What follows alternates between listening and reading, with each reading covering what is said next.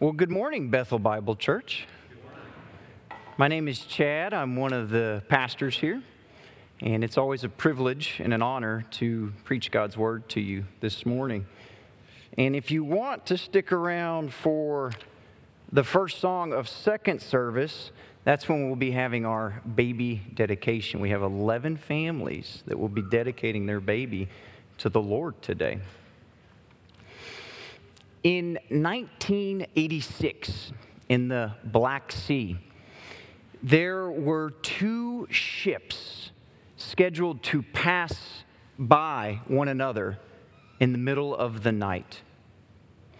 The admiral of a liner carrying 1,234 people spied the freighter off in the distance and radioed him to warn him, "You're off course. We're going to collide." The captain of that freighter dismissed it with these words, "Don't worry, we will pass clear of each other. I will take care of everything." Well, when the admiral of the liner realized it was too late, the freighter rammed into the side of that liner. This is a 550-foot liner that sank in less than 1 hour, killing approximately 400 people. The admiral warned him, but the captain ignored the warning and said, "Don't worry, I've got this. I can take care of this." How often in our own lives do we feel like we've got this, we can take care of this all on our own? We dismiss a God who's in control, a God who we call sovereign, instead thinking, "I've got this, I can do this." Perhaps it's a dismissal because you're proud and you think, "Yeah, I can handle this." Or perhaps it's doubting, thinking, "God's not going to show up. I have to do this." Whatever it might be, we often dismiss or doubt God being in control.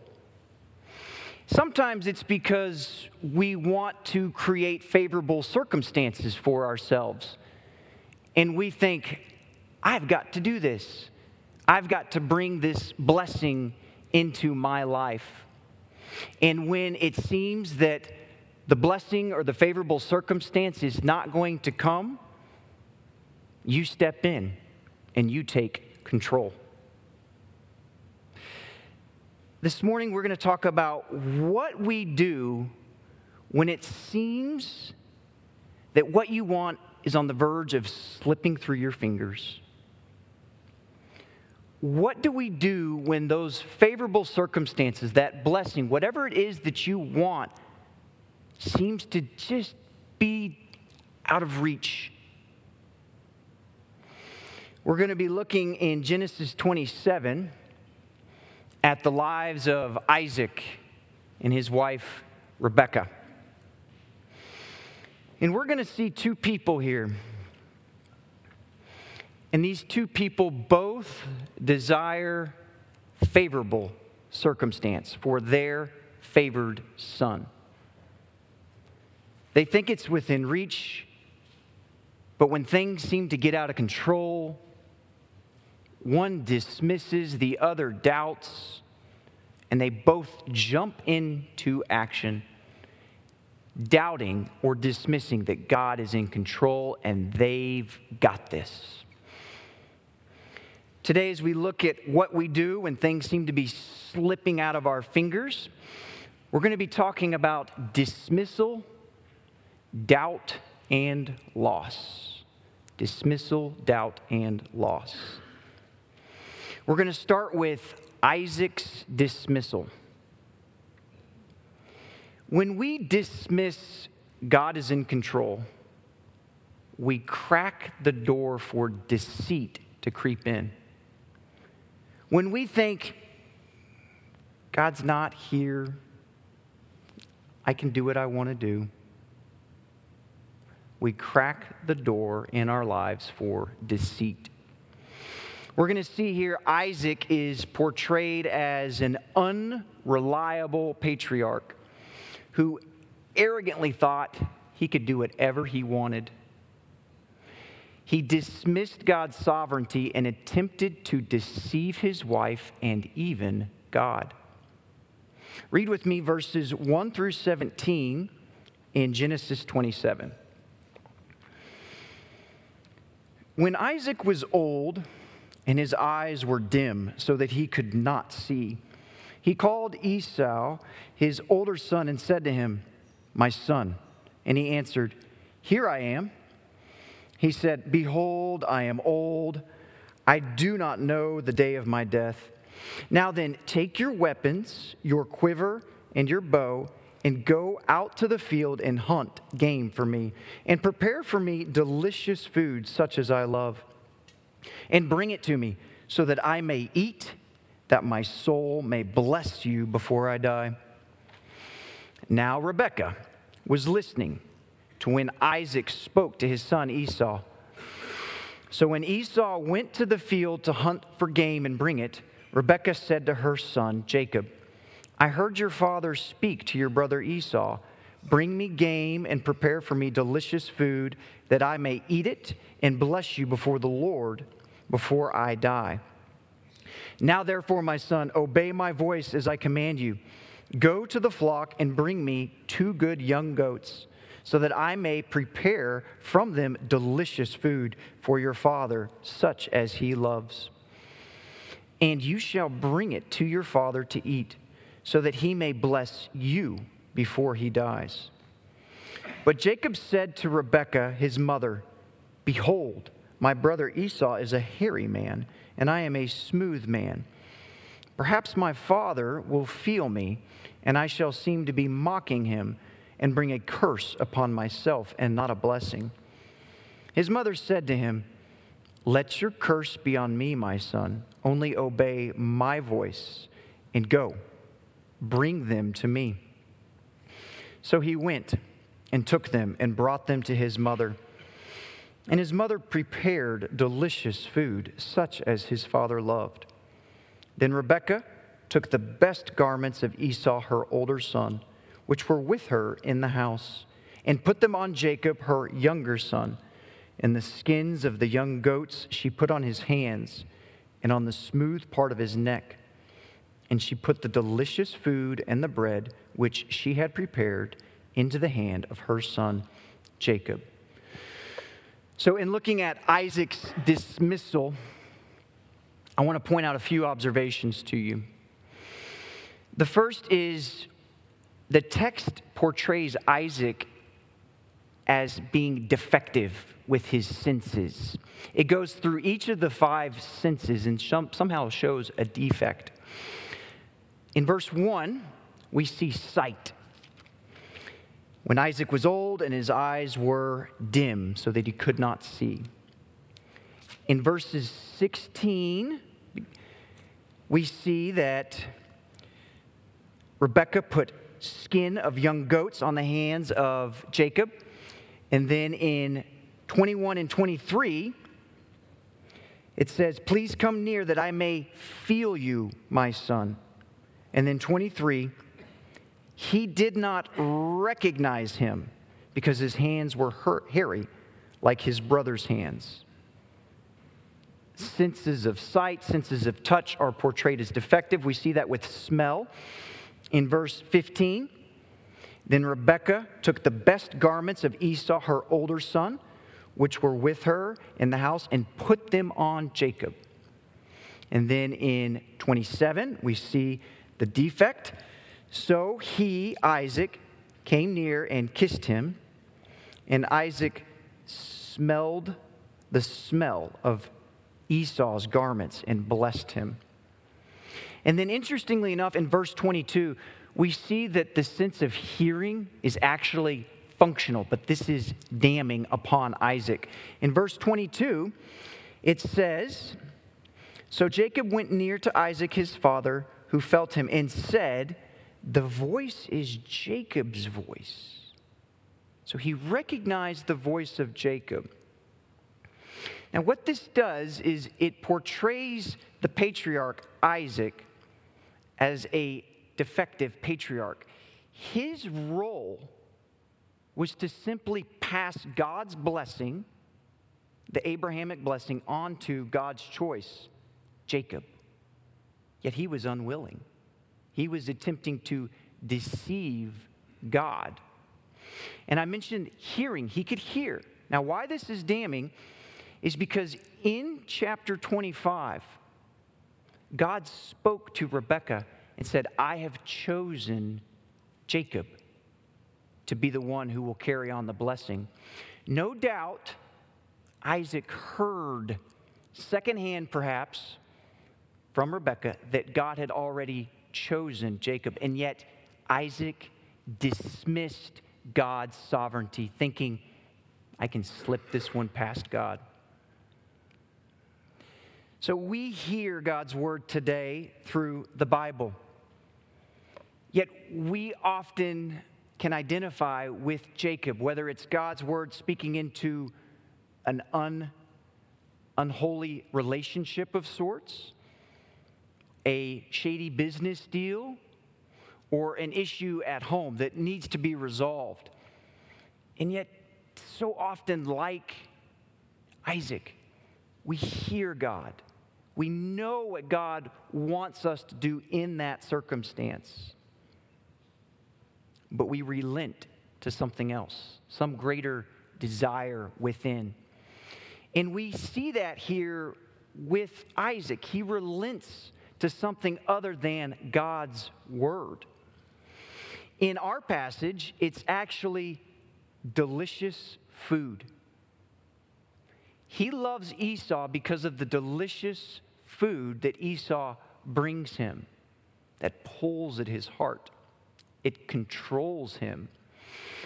In chapter 27, the phrase delicious food is used 6 times. If you were to pull it up or print it out and highlight it, it would be scattered across the page. It's incredible.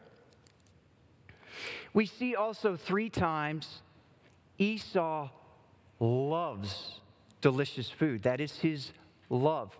We see that, look with me, in verse 4.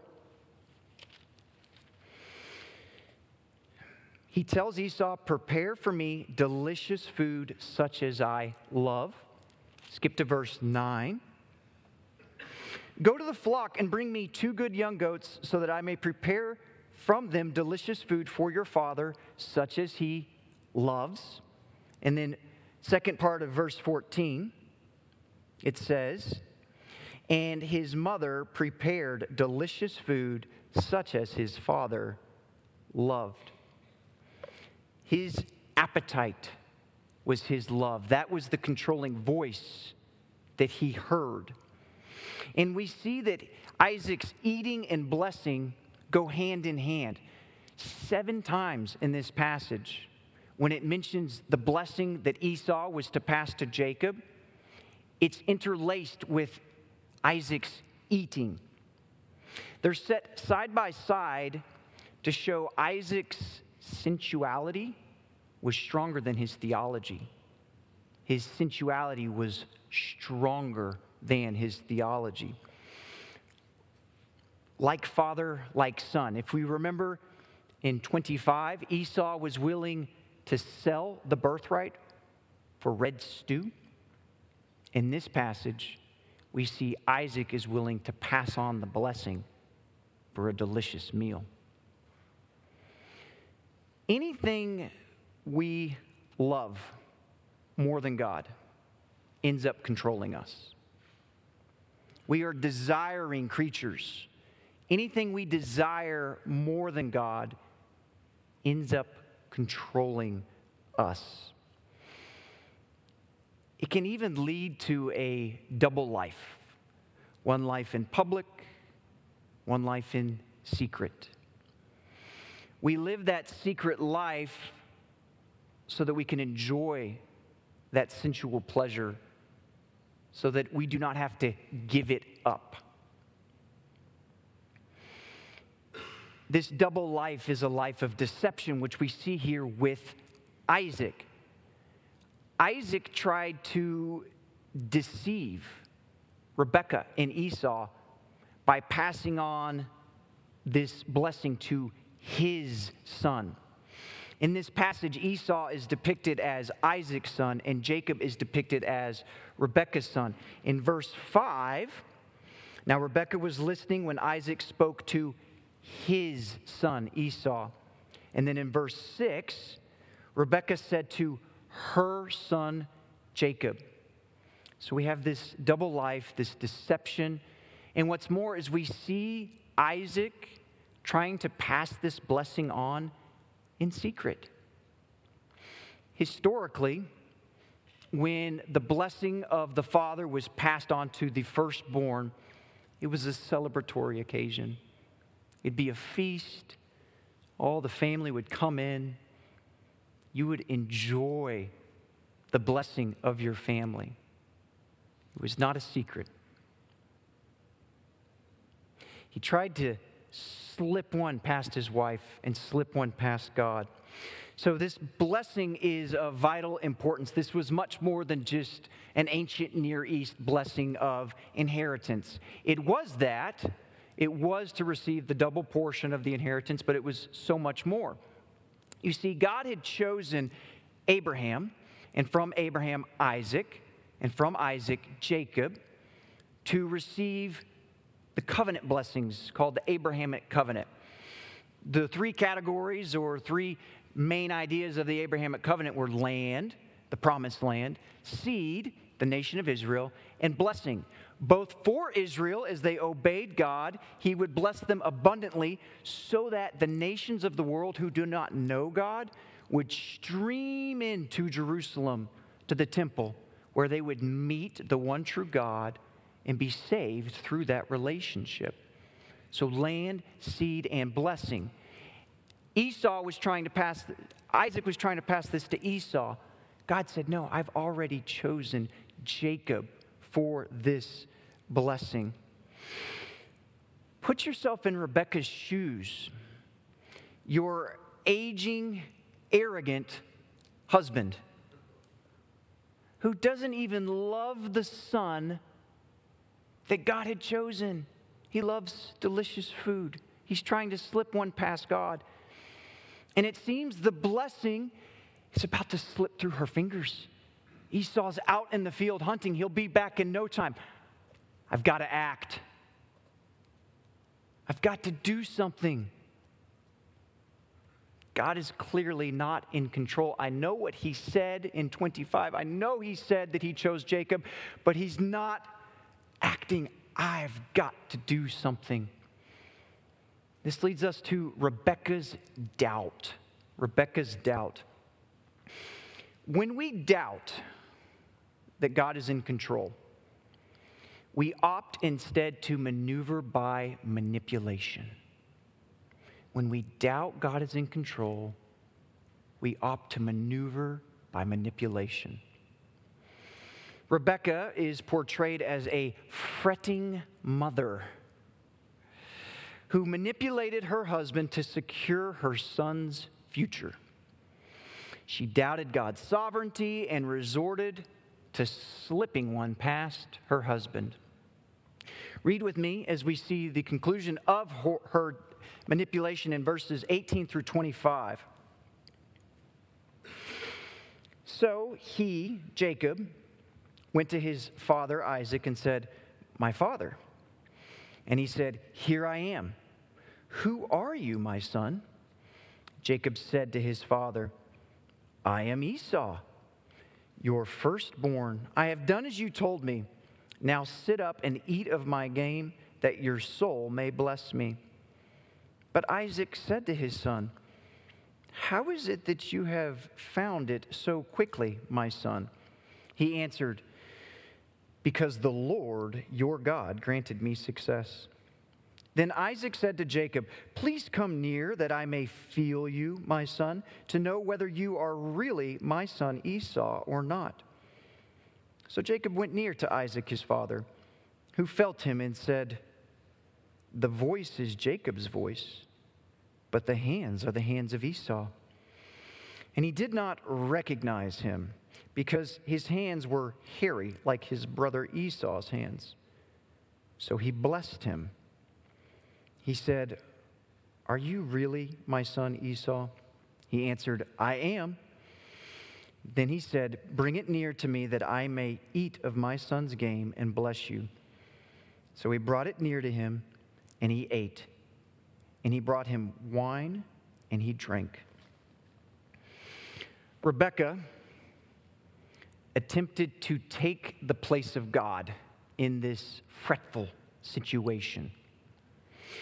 We see that in the fact that she commanded her son to obey her voice. Look in verses 8 and 13. In verse 8, "Now therefore, my son, obey my voice." And then in verse 13, his mother said to him, "Let your curse be on me, my son, only obey my voice." What's interesting is in 27 here, God is quiet. In chapter 26, he speaks. And in chapter 28, he speaks. Chapter 27, he is quiet. We only have Rebekah speaking for God. And what I mean by that is she's portrayed as the antithesis of Abraham, the man of faith, who, when we read in Genesis 22, obeyed the voice of God by being willing to submit to the test to take Isaac to the top of the mountain and sacrifice him. It uses those exact words, "For Abraham obeyed my voice." We see it as a recap in 26. I'm going to just go back to 26, verse 4, where God is speaking with Isaac and saying, "And in your offspring, Isaac, all the nations of the earth shall be blessed." Verse 5, "Because Abraham obeyed my voice and kept my charge, my commandments, my statutes, my laws." Jacob's blessing that Rebekah was fretting over was tied to Abraham obeying God's voice. It was not tied to Jacob obeying Rebekah's voice. She attempted to step in for God what God had already secured. Now, the focus is on the patriarch, Isaac's faithless dismissal, as it should be. But is Rebekah excused for stepping in, speaking for God, taking hold of the situation to ensure God's will would be done? No, she's not. In fact, what we see here is that her manipulation led to lawlessness. It led to a life cozying up to curses rather than a life of blessing. Now, what I mean by that is she misled her blind husband. And in Deuteronomy, after this book, in Deuteronomy, Moses commands the nation of Israel to recite a list of curses that would be upon a person if they broke this particular law. You don't have to turn there. I'm going to read for you Deuteronomy 27. Listen to this curse. Deuteronomy 27:18. And these curses would be pronounced upon the nation. Deuteronomy 27:18 reads, "Cursed be anyone who misleads a blind man on the road." Cursed be anyone who misleads a blind man. Rebekah misled her blind husband. Rather than obtaining blessing, she was cozying up to the curses of God. She didn't need to step in for God. God could handle it. What's more is we see Jacob, by obeying the voice of his mother, also cozied up to the curses of God. In Deuteronomy 27:16, it says, "Cursed be anyone who dishonors his father or his mother." Can you imagine the dishonor upon Isaac for the manipulation that Jacob partook in with his mother? Manipulation does not secure God's blessing. Manipulation does not take the place of God as He sovereignly governs this world and our individual lives. Manipulation brings a life of curses, not a life of blessing. I can honestly relate to Rebecca. In my own life, I have experienced, no doubt you as well, when you're in a circumstance and what you feel like you need and what you want is so close. You're willing to even sin to get it, that good thing, whatever it might be.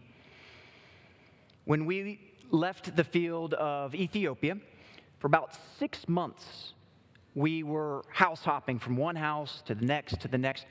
My wife totaled that our daughters slept in 23 different beds in 6 months. It was very difficult on them. They didn't know where home was. No one was sleeping well. So when we moved to Tyler and I got the job as pastor at Bethel, our very first step of action was to secure a home for our family. So we called Bethel Bible's very own Doc Deason, very gracious, kind man. Doc, hey, Chad. Hey, I'm calling because I would love to go look at houses with you tomorrow. You see, the market was gangbusters, and this is back in May, and it's still gangbusters. We would see houses pop up, and the very next day they'd be pending. So we needed to jump into action. Chad, that's a great idea. I love the idea of helping you. The problem is I can't help you tomorrow. I've got clients stacked, but I can get to you in 2 days. 2 days? But Doc, these houses are going lickety-split. So this is where the manipulation stepped in for me as I'm fretting. Doc, maybe you don't know who I am. I'm the new pastor at the church you attend. Favoritism. Oh, no, Chad, I know exactly who you are. Well, perhaps you don't know my circumstances. We don't have a home. Guilt trip? And Doc, we got to start work here pretty soon. We need a house. Sense of urgency. All of that in an attempt to manipulate my friend because I didn't trust God would take care of me. I didn't trust that God was in control of the circumstances. Sin is not sexist. Women alone are not fretters. I fretted and I manipulated and I brought curses into my life. The shame, I called Doc up. 20 minutes later, Doc, I'm sorry. He was so gracious, so kind, so forgiving, and he always is. My faithful wife said, honey, let's go home and pray. So we did, and we made out a list, and I wrote some very specific characteristics of that house that I just wanted that would make me feel like I was home. 2 days later, Doc took us out. The very first house on the first day that we looked at was the exact house that Nancy and I were praying for. We went home to Doc's. We went back to Doc's office. We made an offer. A couple hours later, they accepted the offer. Case closed. One house, 20 minutes, done deal. God is in control, friends, and He loves us. Don't doubt. Don't dismiss. Why do we worry?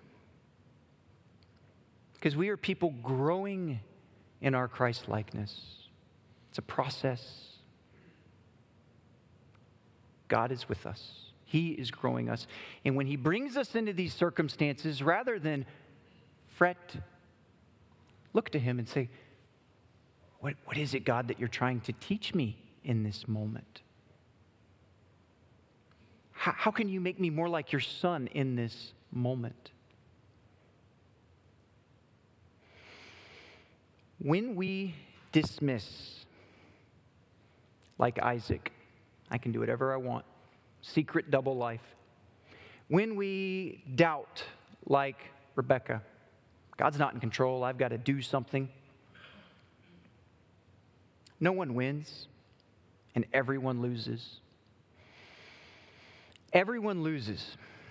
Deception and manipulation leads to loss for everyone. Like Rebekah, we cozy up to the cursed life. And like Isaac, people lose confidence in who we are. Rebekah might have secured the blessing, but the family was wounded and fractured. Irreparably wounded and fractured. We see that verses 41 through 46. Just read with me here. 27, 41 through 46. Now Esau hated Jacob, Esau hated Jacob because of the blessing with which his father had blessed him. And Esau said to himself, the days of mourning for my father are approaching. Then I will kill my brother Jacob. But the words of Esau, her older son, were told to Rebekah. So she sent and called Jacob, her younger son, and said to him, behold, your brother Esau comforts himself about you by planning to kill you.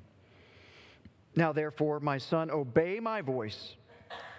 Arise, flee to Laban, my brother in Haran, and stay with him a while, until your brother's fury turns away, until your brother's anger turns away from you, and he forgets what you have done to him.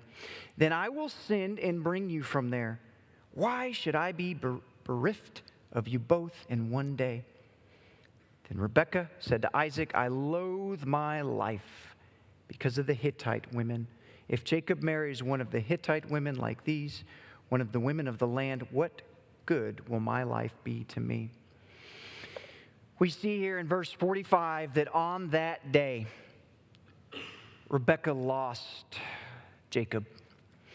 Verse 45 says, why should I be bereft of you both in one day? What that means is Esau was going to kill Jacob, and she would lose Jacob, and Esau would run away, lost them both. Or she could send Jacob away, lose him. That way Esau wouldn't be able to kill Jacob. Either way, she lost a son. Can you imagine the resentment of Esau towards his mother for that manipulation? And what's more, Rebekah thought it would just be a little while. What we learn later on is Rebekah would never see Jacob again. Never. Dismissal, doubt, deception, manipulation. You gain nothing, and everyone loses.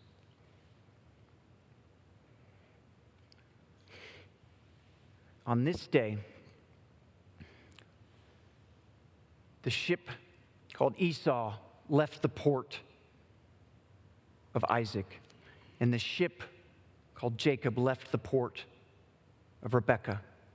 And both thought they could pass by the other in the cover of night and secure the blessing without the other being wise.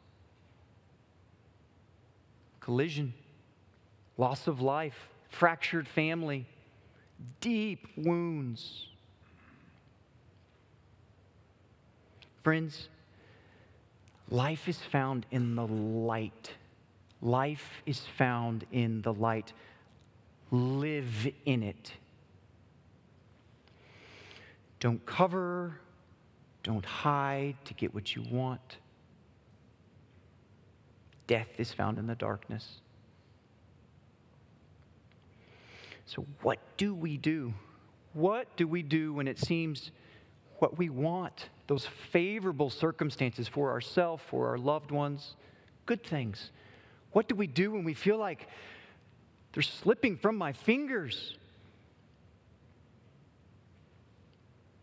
Trust in the faithful sovereignty of God. not in the lies of our broken lives. Trust in the faithful sovereignty of God and not in the lies that we tell ourselves or that we hear from our broken lives. These lies that say God's not watching, or these lies that say God's not strong enough, He doesn't care. They're broken, and they lead to more brokenness when we listen to them instead of the voice of God who has revealed Himself as sovereign. That means King of this universe. Not one thing happens without His care and attention. What we see here is not Rebekah securing the blessing. The focus is actually on God using the unfaithful, the unwilling Isaac to pass on the Abrahamic blessing of Jacob. That's God's sovereignty at work. A man who said, I won't do it, I'm going to give it to Esau, actually ended up doing it and giving it to Jacob. Nothing can prevent God's will from being done. Read verses 26 through 29 where we see Isaac pass the blessing on to Jacob. 26. Then his father, Isaac, said to him, Come near and kiss me, my son. So he came near and kissed him. And Isaac smelled the smell of his garments and blessed him and said, See, the smell of my son is as the smell of a field that the Lord has blessed. May God give you of the dew of heaven and of the fatness of the earth and plenty of grain and wine. Let people serve you and nations bow down to you. Be Lord over your brothers, and may your mother's sons bow down to you. Cursed be everyone who curses you, and blessed be everyone who blesses you. What Moses is doing here is he's teaching Israel hundreds of years later as they were to take the promised land, to live as God's people. He was teaching them, choose to be a willing channel of God's blessing for the nations. You can choose to be an unwilling channel, but God's blessing will still go forth. Or you can choose to be a willing channel, listening to God's voice, trusting in His sovereignty, and you will enjoy the process of being used by God to bless others. We see this come true. Unfortunately, the nation of Israel was unwilling. Yet, God's blessing went forth when God the Son came down and took on flesh and revealed God to us, died for our sins, that we might be forgiven, that we might know this one true God who is so determined to bless the nations of the world with the saving knowledge of who He is in Jesus. The blessing always goes through. Perhaps this morning you're not a Christian. What I want you to see here is a striving in the family for the blessing of the firstborn. Authority and divine blessing. This blessing, this Abrahamic blessing, is now vested solely in Jesus Christ, a descendant of Abraham, Isaac, and Jacob. The New Testament teaches that Christ is the firstborn over creation. That means He is Lord. All authority is now in Him. He's preeminent. So what Isaac and Rebekah desired for their favorite child is now in Christ. He's the firstborn over creation. The New Testament also teaches that Christ is the firstborn among many brothers. Here, that means the resurrection body that Christ has, we too who have trusted in Him will receive, and we will be with Him on a renewed earth forever and ever. This is called eternal life, and that's the goal of the blessing that Isaac and Rebekah were striving for, that God said, I'm already decided, it's in Jacob, and it will bear fruit. Eternal life is the fruit of that blessing. So if you're not a Christian, you don't have to dress up like Jacob.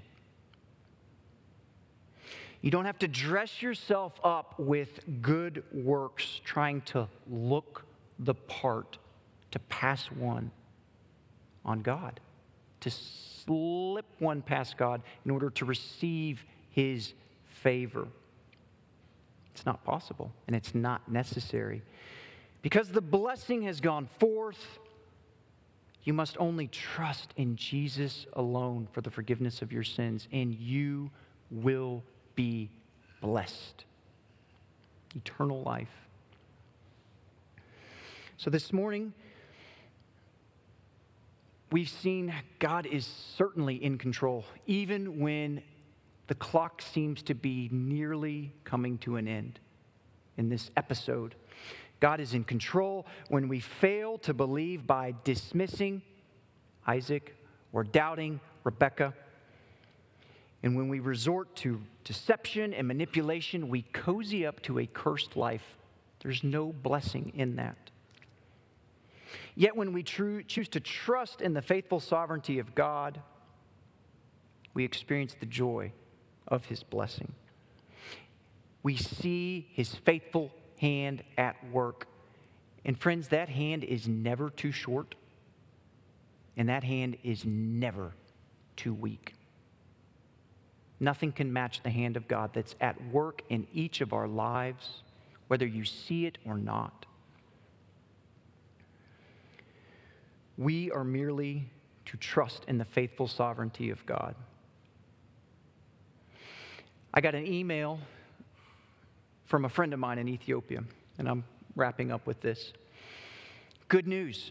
In Ethiopia, out of the 80 plus different languages, there's about 84 to 87, depending on who you ask, there are now only 3 languages left that do not have a Bible translation work in progress. My friend, who's the director of Wycliffe, said, and we have identified one of those 3 to begin a Bible translation process. It will be an oral translation for a very obscure people group. What we see here is a line beginning in the late 1800s of missionaries who knew the job was too big, who knew they wouldn't see it completed in their life. But missionary after missionary, trusting in the faithful hand of God, that as I just walk with Him, as I trust with Him, God's blessing, that all the nations of the earth would know Him, it would come true. And today we see 100 years later that it's almost true in Ethiopia. God's blessing has gone forth. It is going forth. We merely trust that He is in control. Let's pray. Father, thank You for Your word that instructs us and that shows us who You are. You're beautiful. You are so faithful. Forgive us for those times that we don't trust You, that we doubt You or we dismiss You.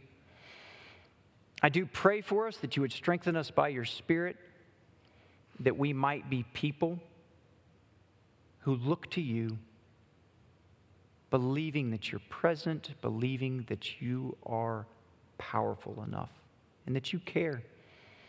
Grow us, our great God, especially through these trying circumstances where our eyes are upon what we want and we jump into action rather than trusting that You will deliver however You see fit. Thank You for the blessing of Christ that has gone out. May we walk in His power, and it's in His name we pray. Amen. If you'd rise to your feet, I will bless you with a benediction. Friends, go now in the strength and in the confidence of our great God who loves you, knowing that you're in His hand. He's got you. So you look to Him as you go forth from here, being a light in the dark world. Amen.